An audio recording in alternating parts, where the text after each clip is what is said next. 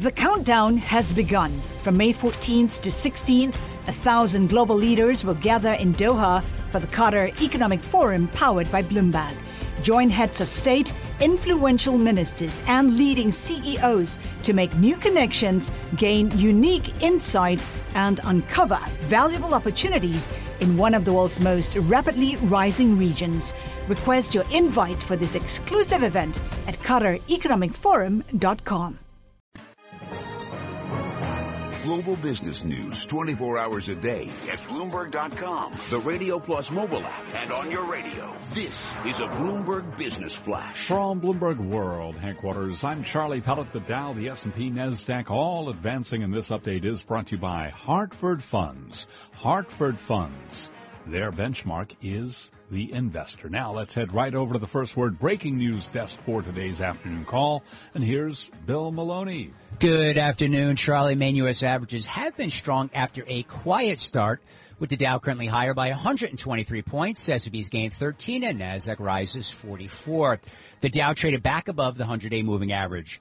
The small cap 600 is up a point, and the U.S. 10 yield at 1.56%. 8 out of 11 S&P sectors are higher, led by gains in technology, consumer discretionary, and the financials, while utilities, energy, and real estate fell.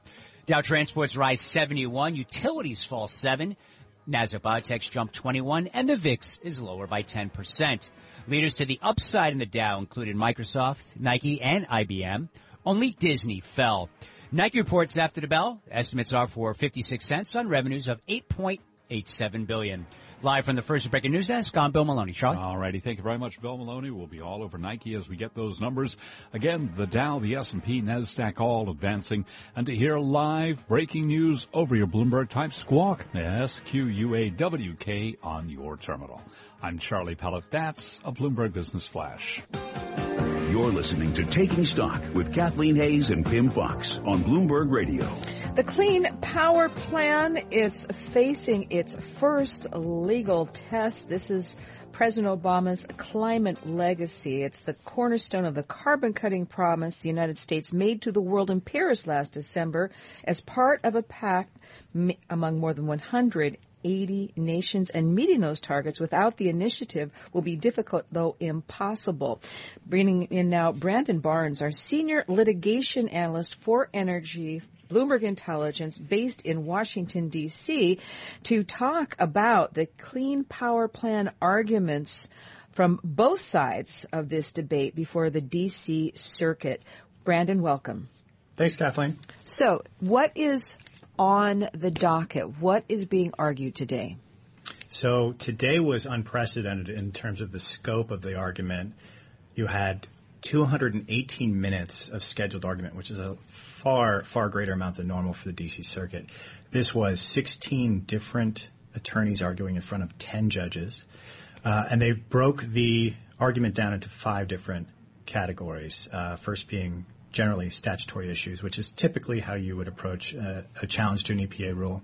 Then a very specific statutory issue related to Clean Air Act Section 112, a constitutional issues segment, and then 2 other more procedural issues.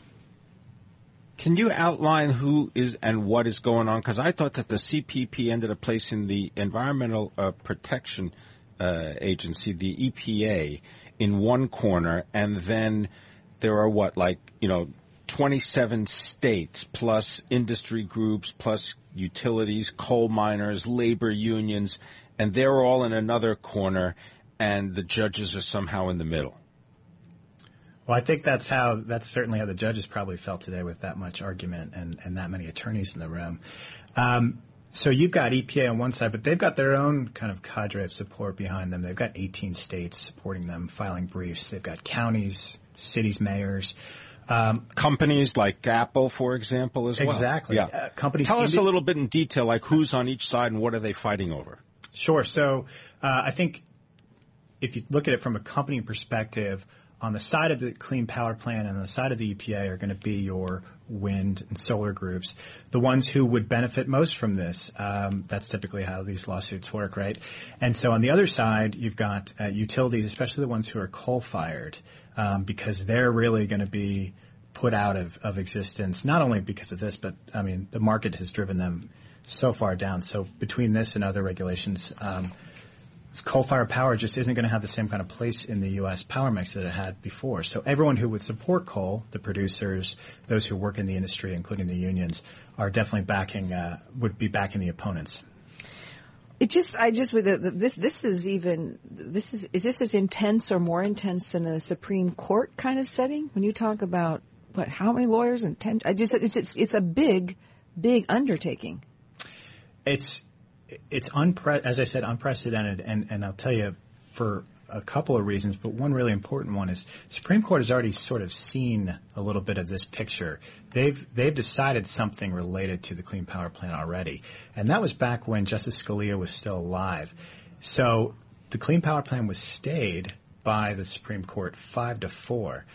If we assume Scalia being that fifth deciding vote for the conservative side of the court, then we're at 4-4, which means that if there's a split, the D.C. Circuit's opinion will stay as is and remain sort of the controlling opinion. So that puts a lot of emphasis on what happens in the D.C. Circuit.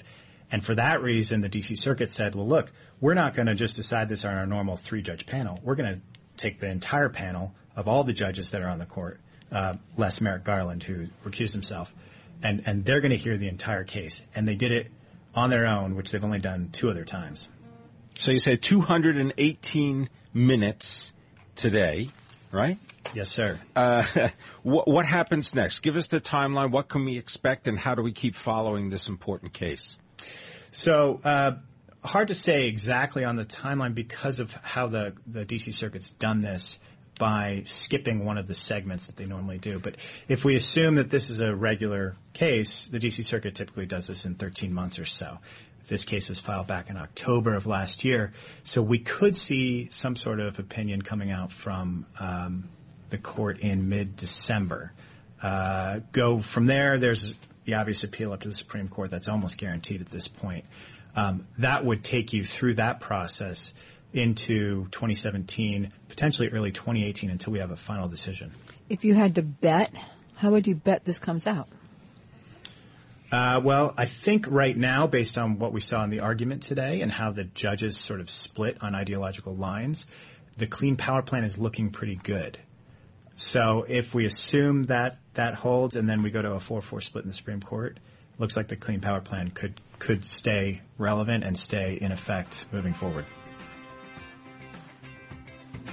I want to thank you very much. Brandon Barnes, Senior Litigation Analyst for Energy for Bloomberg Intelligence, joining us from Washington, D.C., home to Bloomberg 99.1 and 105.7 HD2. You're listening to Taking Stock. I'm Pim Fox, my co-host Kathleen Hayes. This is Bloomberg. Bloomberg Taking Stock is brought to you by Bank of America Merrill Lynch's Global Cash Management Solutions, helping you manage, protect, and invest your global cash wherever the road to growth leads. That's the power of global connections. Bank of America, North America member FDIC. The countdown has begun. This May, 1,000 global leaders will gather in Doha for the Qatar Economic Forum powered by Bloomberg, held in conjunction with our official partners, the Qatar Ministry of Commerce and Industry and Media City Qatar, and premier sponsor QNB. Join heads of state, influential ministers, and leading CEOs to make new connections and gain unique insights. Learn more at QatarEconomicForum.com.